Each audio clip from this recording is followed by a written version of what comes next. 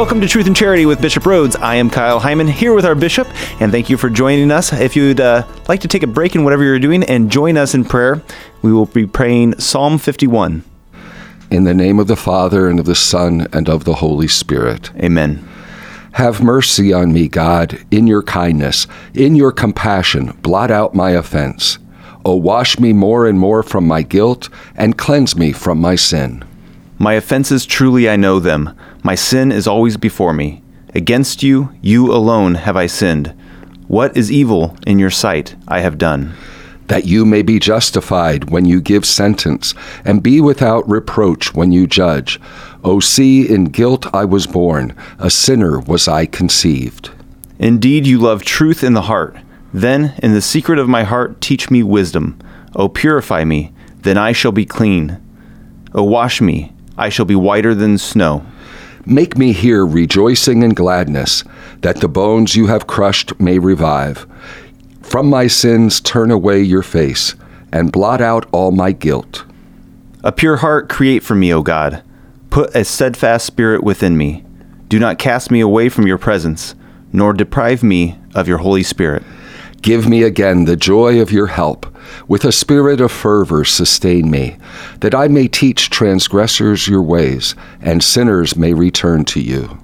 O rescue me, God, my helper, and my tongue shall ring out your goodness. O Lord, open my lips, and my mouth shall declare your praise. For in sacrifice you take no delight. Burnt offering from me you would refuse. My sacrifice a contrite spirit, a humbled contrite heart you will not spurn. In your goodness show favor to Zion. Rebuild the walls of Jerusalem. Then you will be pleased with lawful sacrifice, holocausts offered on your altar. And now let us pray together. Glory be to the Father, and to the Son, and to the Holy Spirit, as it was in the beginning, is now, and ever shall be, world without end. Amen. In the name of the Father, and of the Son, and of the Holy Spirit. Amen. Welcome to Truth and Charity with Bishop Rhodes, brought to you in part by Notre Dame Federal Credit Union. On this week's episode of Truth and Charity, Bishop Kevin Rhodes explains one of the more common teaching tools Jesus uses in the Gospels, parables. Hear more about how they were useful back then and how storytelling can still be useful today. Bishop Rhodes then offers his reflections upon one of his favorite Bible stories, the parable of the prodigal son. He talks about the lessons we can learn from the younger son's conversion, the father's joyful forgiveness, and the older son's need to love his brother. Afterwards, it's on to the importance of reaching out and building bridges with other faiths in a respectful yet uncompromising way, including the fruits of positive dialogues and the call to Christian unity. The show wraps up with Bishop answering questions from listeners. You can submit your question for a future show by going to redeemerradio.com/askbishop or by downloading the Redeemer Radio app onto your smartphone or tablet. Welcome to Truth and Charity with Bishop Rhodes. I am Kyle Hyman here with our bishop, and we've got a lot to talk about today. One of the things is because we've got a big parable coming up on Saturday's Gospel. I thought maybe we could start with that, the Catholic Word of the Week. What is a parable? Well, a parable is a short story based on a familiar image or life experience that teaches a spiritual lesson. And Jesus was fond of using parables, again, to communicate to the listeners an important spiritual lesson. And we see he used parables so many times in his public ministry. The disciples once asked him, "Why do you teach them in parables?" Yeah. And it's interesting how our Lord answered that. I think about this sometimes. He said, because the mysteries of the kingdom of heaven are revealed to you, but they are not revealed to them. And I think to myself, what exactly does that mean? Right. I think it's meaning that he's teaching his doctrine, especially to those who accept him, accept him as the Messiah. Back to your question about what the word parable means, I always like to get back to the Greek. Okay. You know the Greek word, Kyle? I don't. You don't? Okay, now I'm teasing it. Parabole, and it means comparison. Huh. So basically, a juxtaposition. So Jesus is telling a story, and you have a comparison to teach a spiritual lesson. Sometimes it seems like he's trying to make things more relatable. Like, here, let me give you an example that you could understand. There's a shepherd, and he's got a bunch of sheep, and then sometimes it seems like he's trying to make things more confusing than it needs to be. And like, so what does this mean? And then he has to explain the parable and stuff like that. Right. Does it have to do with audience, or do some of them hit and some of them miss? Or I think so, because it's always interesting to see who he's speaking to when he's giving a parable. Sometimes it's the Pharisees, or sometimes it's to the disciples themselves. So you kind of can see how he's giving a parable oftentimes according to the audience. You think of the parable of the Good Samaritan, or the parable of the 10 virgins. I mean, there's just so many wonderful parables. That parable of the marriage feast, or the parable of the Last Judgment, the rich man and Lazarus. Who's he speaking to? Mm-hmm. There's a lot of rich people in that audience. Yeah. So. Yeah. Is the Last Judgment, is that the one with the sheep and the goats? Yes. Matthew 25. Do you have a favorite parable? Oh, my goodness. Definitely the prodigal son would be up there. The parable of the Last Judgment, the parable of the Good Samaritan.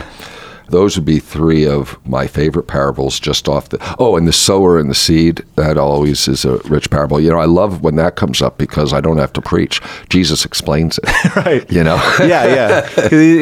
Where you've got the rocky soil and the thorns and stuff. And then he says, okay, the rocky soil is this kind of a person. Yeah. I think we see this even today with our priests and homilies, using stories to make the gospel relatable. And we'll bring up this happened to me recently, and it reminds me of this situation. Yes. What is it about storytelling that kind of draws people in and helps them to understand the truths of our faith? And the Pope does that too. Mm-hmm. I think really when I'm sitting listening to a speech or something, one is able to illustrate it with a story. It kind of breaks up the speech in a good way, in the sense of just puts flesh onto what one's trying to teach. And I really think it can be very effective, as long as the story is appropriate and isn't like distracting from the message that you want to give, which you have to be careful. I chose a parable as my Lenten message this year, the parable of the Pharisee and the publican. Mm-hmm. The publican is the tax collector, just about the attitude in prayer that we are to have, that humility of the publican. It's just kind of a parable for our people to think about during the 40 days of Lent. And I think that's a good thing, in the sense of maybe taking one of the parables and just keep it in mind for several weeks and really allow it to speak to one's heart. So that's why I kind of presented that as a Lenten message. All right. Well, you mentioned the prodigal son being one of your favorites, and that's actually going to be Saturday's gospel. Let's just start with explaining the story of the prodigal son. Sure. I mean, I think everybody knows the parable.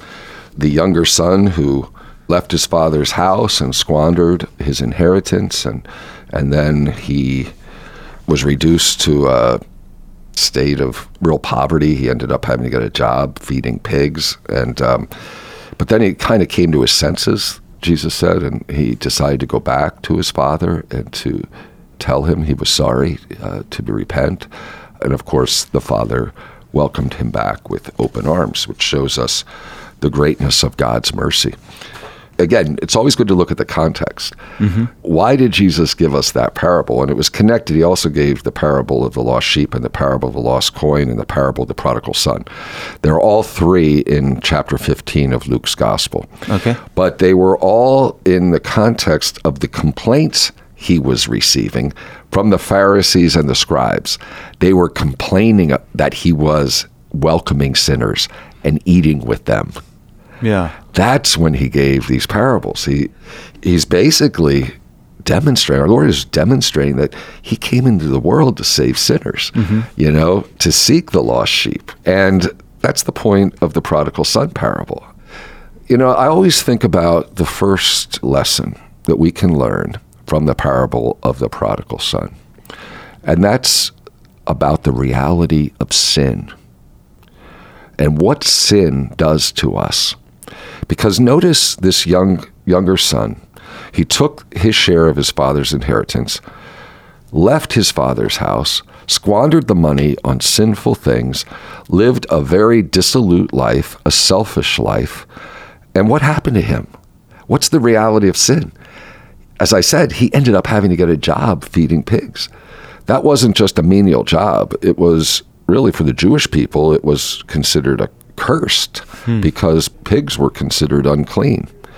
And then not only did he have to feed pigs for a living, the parable says that he was just about starving and he was hungering for the husks which he fed the pigs. Yeah. So, yeah, he lost his money, he lost his inheritance, but what else did he lose? He lost his dignity as a human being. Well, that's what sin does to us. Sin hurts us. That's the reality. When we choose to leave our Father's house, to leave God's house, and live apart from God, what happens to us?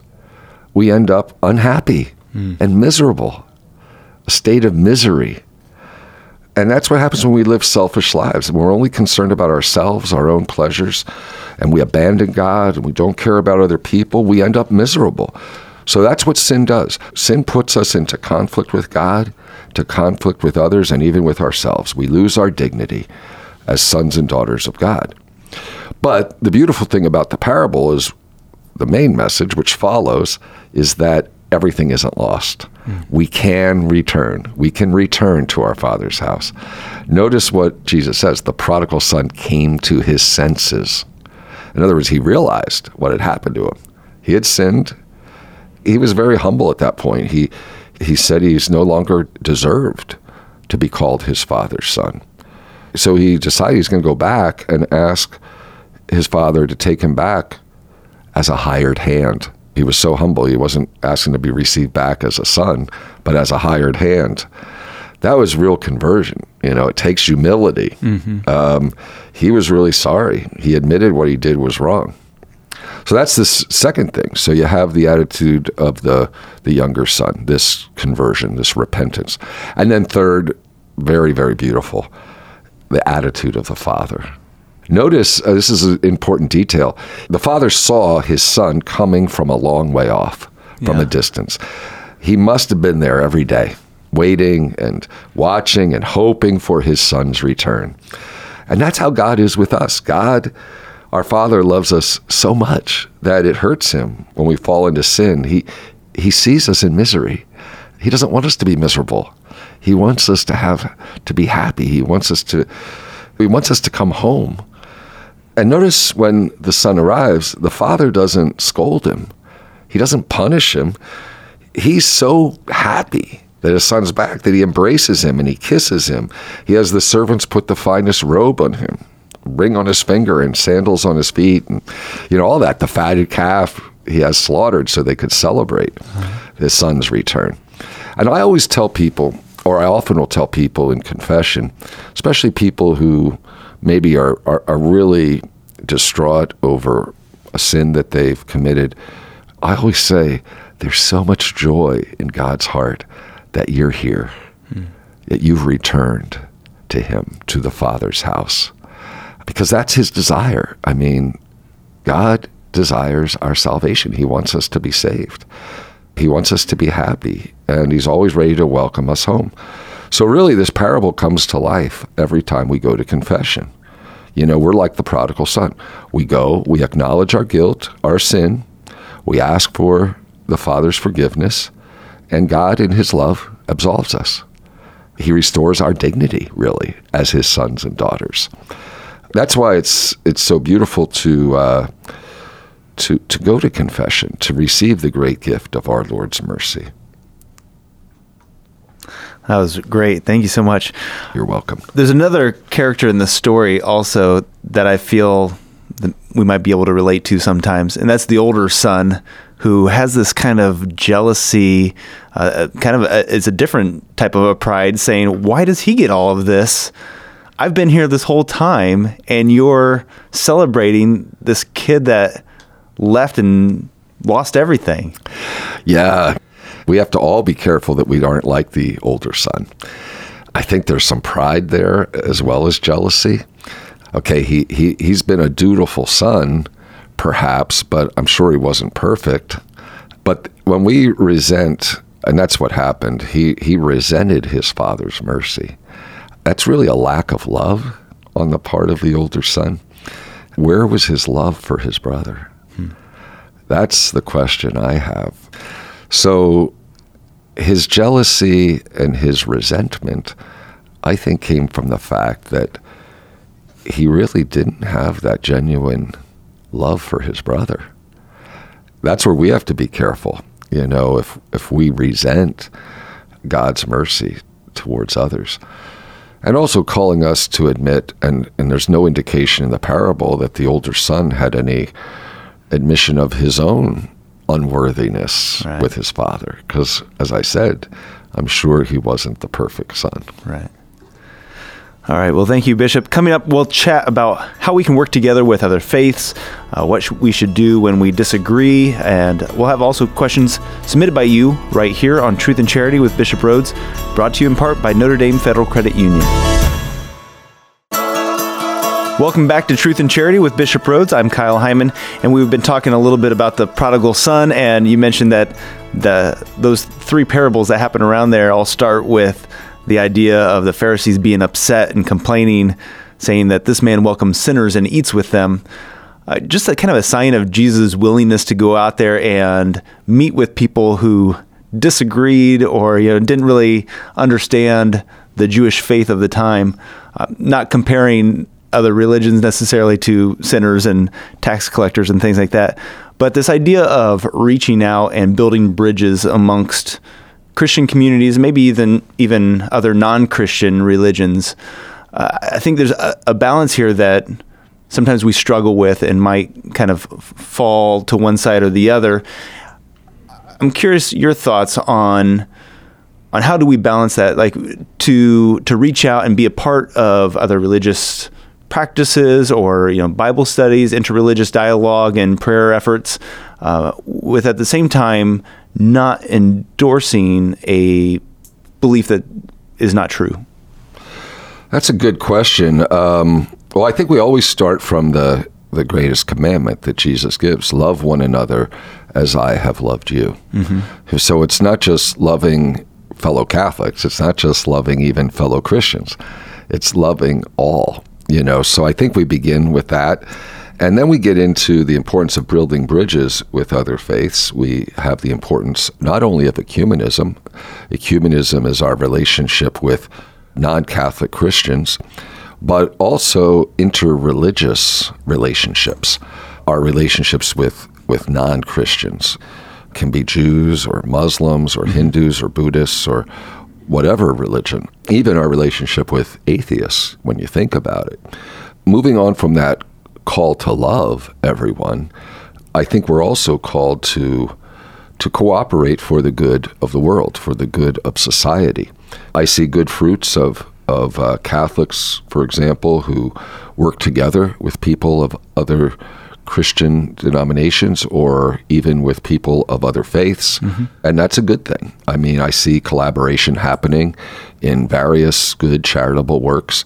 And I think we do. We have a responsibility to work together for the good of society.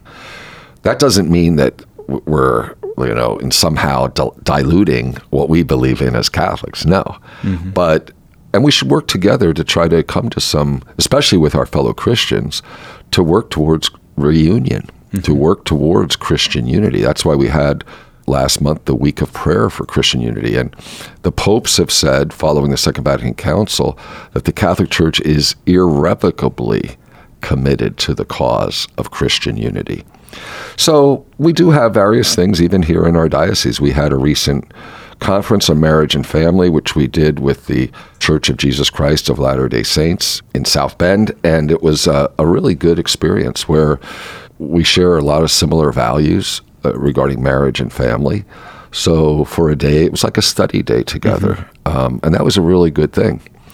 There's other times where you have dialogues, for example, where there are disagreements and you come together to share and there's official theological dialogues, like I was the co-chair of the International Catholic Reformed Dialogue, Theological Dialogue, where you kind of tackle the issues of where you have disagreements to see if you can arrive at some kind of common understanding, maybe overcoming some misconceptions about the other's teachings, and that's very difficult work, by the way, very challenging work.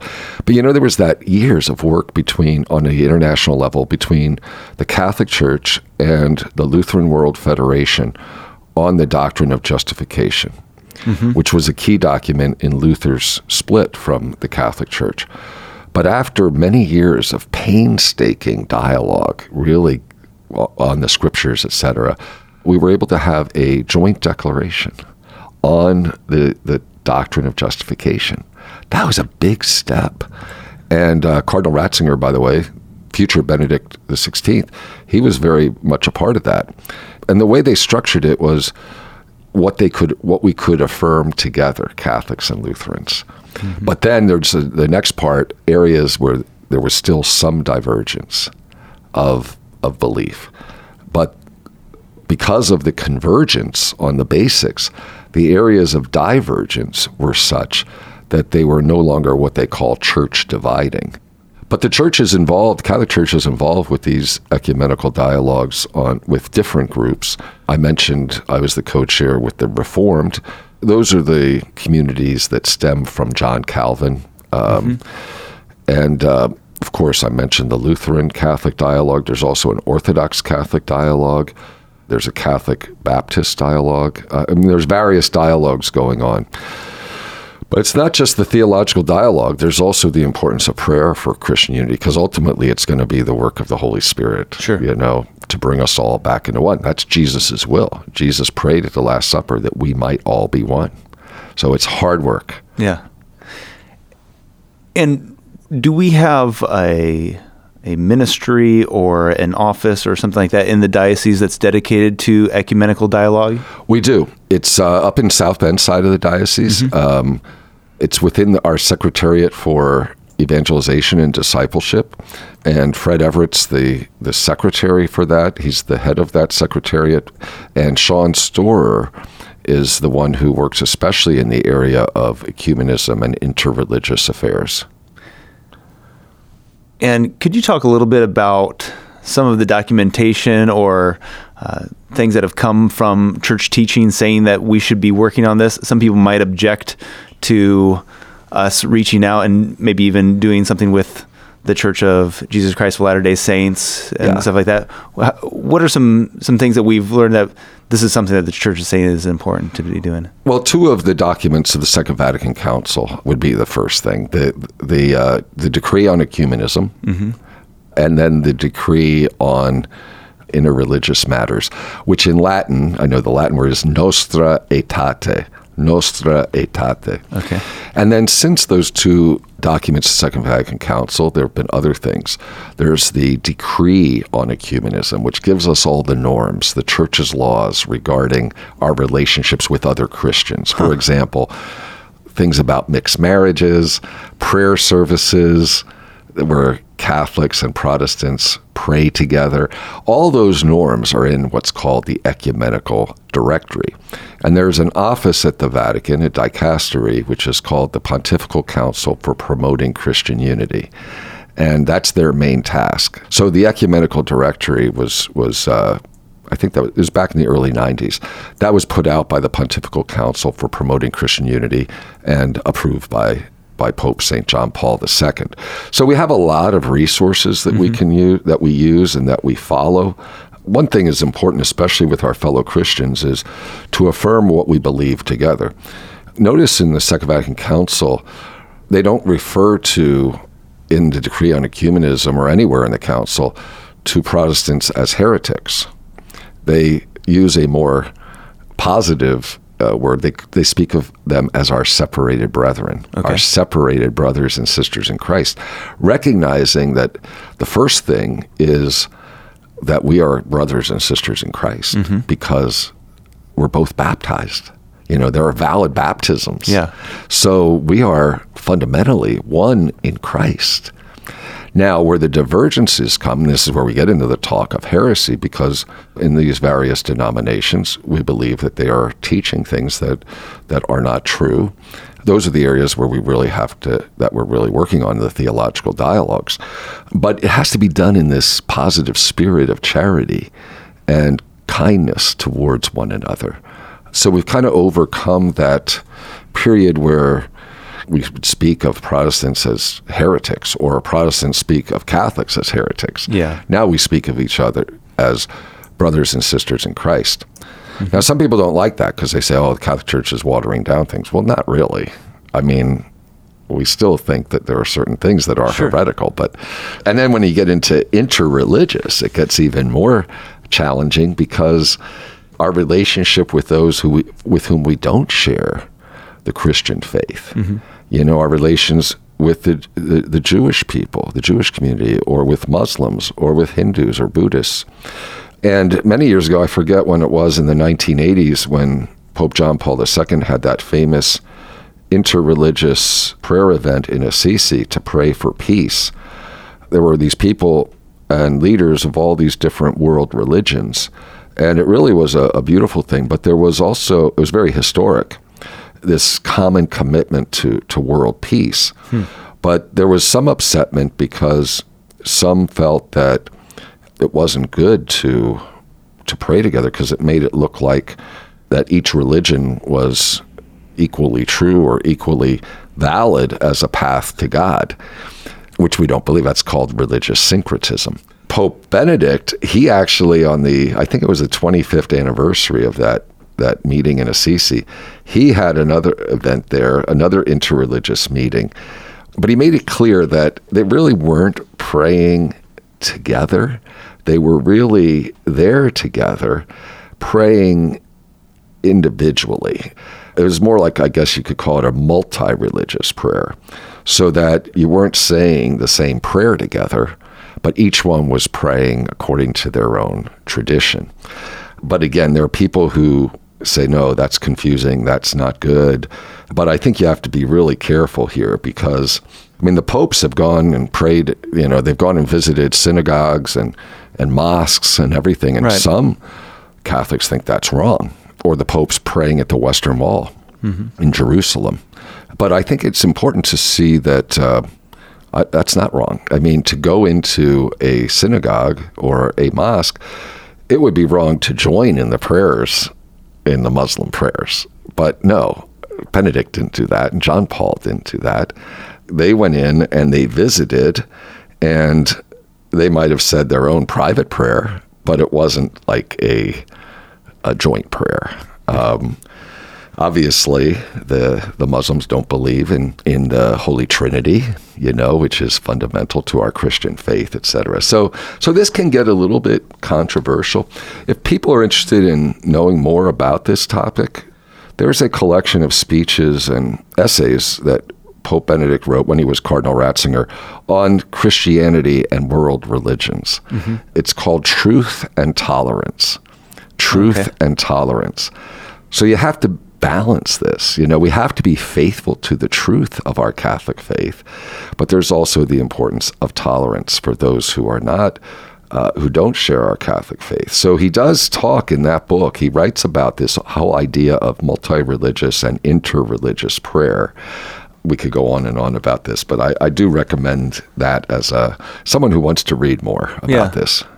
Is there some things that you would recommend, and maybe some things that you would caution against, as far as the laity being involved with different, I'll just throw out some ideas like Bible studies or prayer services, or going to visit mosques or Buddhist temples if they're on vacation or something like that? Are there things that we should definitely, this is a good thing for the world and your faith, and some things that might be, well, this is where we draw the line, you should... Yeah.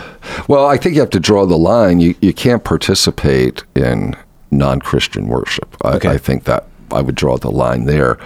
I do not see a problem with visiting a mosque. I visited, like Pope John Paul and Pope Benedict, I visited the Blue Mosque in Istanbul, but I wouldn't participate in the prayers, because I don't share the same faith. So I think one has to make sure that one is not compromising their faith. At the same time, there needs to be respect for others and for their religious liberty, But it's part of love of neighbor. I just remember those images of the popes when they went into the mosques or when they prayed at the Western Wall. That touched a lot of people. That in many ways, I think, built up kind of a mutual friendship of sorts that was good to serve the cause of peace. All right. Anything else on this topic? No, I think that's it. But again, I think those two documents, Second Vatican Council, Unitatis Redintegratio, that's the decree on ecumenism, and Nostra Aetate, which is the decree on relationships with non-Christian religions. All right, great. Well, if you have any questions for Bishop, you can ask them by going to redeemerradio.com/askbishop. You can also call or text the Holy Cross College text line at 260-436-9598. And coming up, we'll ask questions submitted by listeners right here on Truth and Charity with Bishop Rhoades, brought to you in part by Notre Dame Federal Credit Union. Welcome back to Truth and Charity with Bishop Rhoades. I am Kyle Hyman, here asking the questions that you have submitted. And our first question is, how do you balance giving everything to and for God and family obligations? Is that a general question of, it's about me personally or about people in general? I personally would be interested in both answers. How do you balance those things? And then maybe how do we balance those things? Well, obviously, as a celibate and not having a wife and my own children, it's less challenging than it is for you. But certainly I have obligations to God are certainly number one. And in my life, I do have, obviously, my family, my friends, etc. And getting that balance can sometimes be challenging. But I think one should be consistent, for example, with a prayer life. It's good to have a certain amount of time that we devote every day to prayer. But it's also important that, in my life, I can be so consumed with my work that I don't really give the amount of time that I would like with my family and friends. So it's a struggle. Yeah. It's a struggle sometimes. So I imagine for those like you, Kyle, you have the vocation of marriage, you have children, and your Catholic faith. I think integration is really important, that we don't just compartmentalize our life. I think that you're living your faith as a husband and as a father. So that means praying together with your wife, with your children. So in a sense, you kind of can combine your obligation to God with your obligation to your family. I do think it is good but every person has to discern this for themselves, is having some individual time you devote to the Lord in prayer. And for some people, depending on the age of their children and their circumstances in life, certainly morning and night prayer should be part of everyone's daily routine. But as far as another time of prayer during the day, I think that's each person to decide for themselves. I mean, I know people who will take time for a holy hour every day, but other people with young children, they may find that very difficult. They may devote 15 minutes or a half hour to prayer. But I think the balance is really important. I think we have to be careful of being consumed totally by our family or our work and then forgetting God. That's probably the biggest problem. But there is also the opposite extreme. I mean, you'd be shirking your responsibility as husband or father, and actually, God wouldn't want you to do this if you were taking 6 and 7 hours a day to pray every day, and you're not spending time with your kids. Right. I mean, that wouldn't be God's will. So the balance is what's key. Yeah. All right. Another listener asked, did the Catholic Church order heretics to be killed? Wow. That's a historical question. You've heard of the Inquisition, for example. But there's a lot of erroneous ideas out there about the Inquisition, especially the Spanish Inquisition, but also the Roman Inquisition. It would take a long time to go through that, but basically those heretics who were put to death, it wasn't by the church, it was by the state. The church was involved in determining whether a person was a heretic or not. Actually, the church's side in this was much more merciful than the political or state leaders. Many more heretics would have been killed if it wasn't for the Pope or the bishops. However, it was a cooperation because they were there with the Inquisition, but it was really the state that was ordering the heretics to be killed. It wasn't the Catholic Church. All right. Now you can ask your question by going to redeemerradio.com/askbishop. You can call or text the Holy Cross College text line at 260-436-9598. We've got more of your questions coming up right here on Truth and Charity with Bishop Rhoades, brought to you in part by Notre Dame Federal Credit Union. Hey, I just wanted to let you know that whatever way that you're listening to this podcast right now could be the same way that you could listen to some of our other shows, like Dr. Doctor, which is a great medical show that we have. It's available through the Redeemer Radio app. It's available through any podcasting app if you search for those two shows, and also available on redeemerradio.com. So if you want to listen to more episodes of The Kyle Hyman Show, if you would like to listen to Truth and Charity or Dr. Doctor, just search for those wherever you get podcasts or look for them in the audio library on the Redeemer Radio app. Welcome back to Truth and Charity with Bishop Rhoades. I am Kyle Hyman, asking the questions that you've submitted for Bishop to answer. And someone submitted the following question: what advice do you have for people who might find their minds wandering during Mass? Oh, I have a few tips I would give on that. Okay. One of the most important things in my mind is to arrive early for Mass. Mm-hmm. Because I think one's much more easily distracted if one's not focused. So if you arrive at Mass, let's say 10 minutes before it begins, and you spend that time just kind of clearing your mind, focusing, praying, then you're not just entering into it with everything that's distracting. I think that's a good tip. Mm-hmm. Now, distractions will happen, and we're human. So during Mass, there are times where we find our mind wandering. Don't get upset when that happens. When you realize it's happening, just kind of remind yourself and be gentle with yourself to refocus, and also to really participate in the Mass, to say the prayers, to sing the hymns. That helps. You know what I find? I know some people don't agree with this, but I like having the missal. In other words, if you have a Sunday missal or a daily missal where you can read along with the prayers and the readings. Mm-hmm. Some would disagree with me on that. They'll say, no, you should just be listening. You shouldn't be reading along. Yeah. But I think it depends on the person. I find that I absorb more if I'm reading along. Now, I'll probably get some people who say, Bishop, you shouldn't have said that. But I'm just saying, that's just my opinion. Mass isn't, it's not an event for spectators. We should be entering into it. And I just find that when I read, I enter into something more, mm-hmm. So I think that can help some people. There is I think it was maybe a month ago, Kyle, we were talking about St. Francis de Sales, weren't we? Right, yeah. He talked about this. Okay. And this is a few centuries ago. He said, if the heart wanders or is distracted, bring it back to the point quite gently and replace it tenderly in its master's presence. And even if you did nothing during the whole of your hour, but bring your heart back and place it again in our Lord's presence, though it went away every time you brought it back, your hour would be very well employed. That's a quote from Francis de Sales.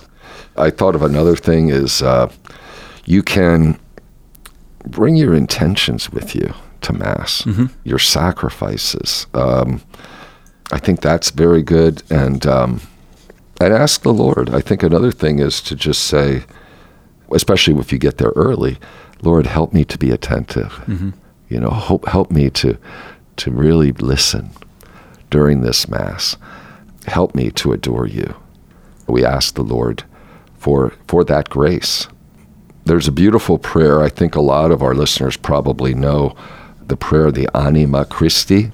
Mm-hmm. I think that's a very beautiful prayer at communion time, because sometimes I remember when I was just a little child, after receiving First Holy Communion, how we were taught when we come back from communion to take that time of silence and just really, close our eyes and pray, and because we just received the Lord's body and blood.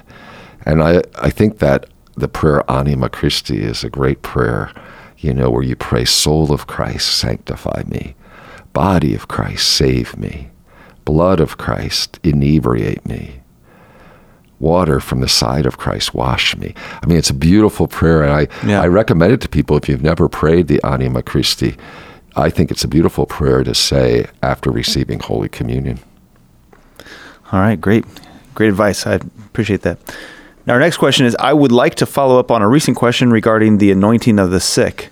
I thought it was reserved for people about to have major surgery or close to death, but it sounds like it could be appropriate for anyone suffering from a chronic illness. Is that accurate? And also, what's the difference between anointing of the sick and last rites?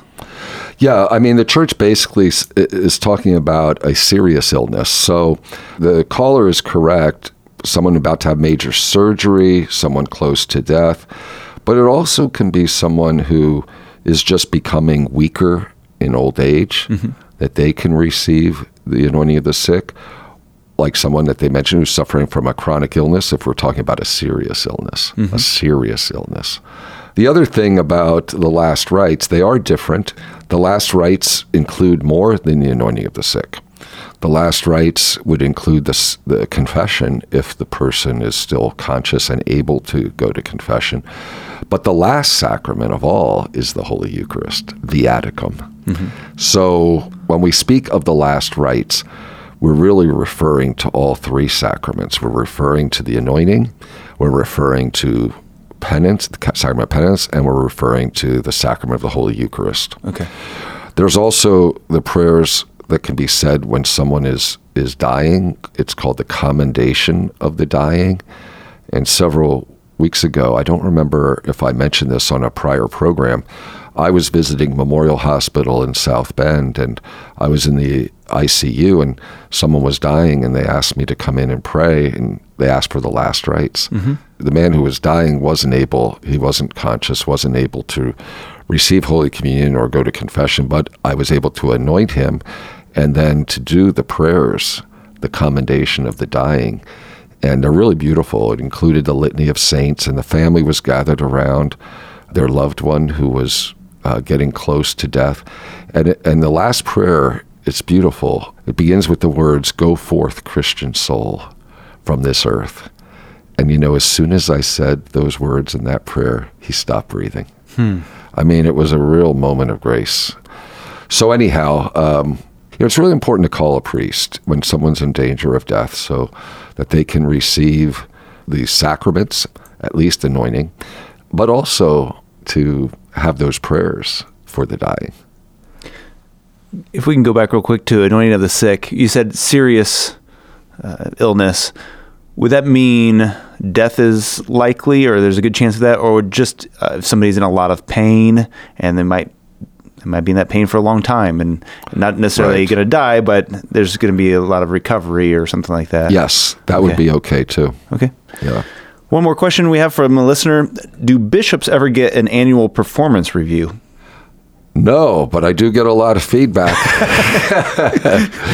Unofficial. Unofficial. Yeah, I mean, it's good. I mean, some of my colleagues, I'll ask sometimes, their opinion of some aspects of my ministry. But the only one that I really report to as my superior is the Pope, so, but other than that, it's kind of informal. Okay.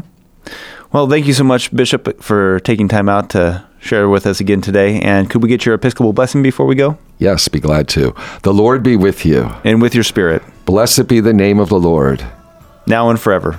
Our help is in the name of the Lord. Who made heaven and earth. May Almighty God bless you, the Father, and the Son, and the Holy Spirit. Amen. Thank you, Bishop. You're welcome, Kyle. Tune in next Wednesday at noon for another all-new episode of Truth in Charity with Bishop Rhodes. The focus on parables continues with Bishop offering his insight on the parable of the unforgiving servant and Jesus' words saying he should forgive his brother not 7 times, but 77 times. Bishop will discuss the importance of forgiveness, letting go of grudges, and the gift it can be for the person doing the forgiving. We will also be halfway through Lent next week, and Bishop will offer listeners some encouragement as we try to keep up our Lenten sacrifices. The show will wrap up with Bishop answering questions from listeners. If you have a question for a future show, you can submit it by going to redeemerradio.com/askbishop. And while you're there, you can also listen to past episodes, or just download the Redeemer Radio app onto your smartphone or tablet and select Audio Library. Truth and Charity with Bishop Rhoades is brought to you in part by Notre Dame Federal Credit Union.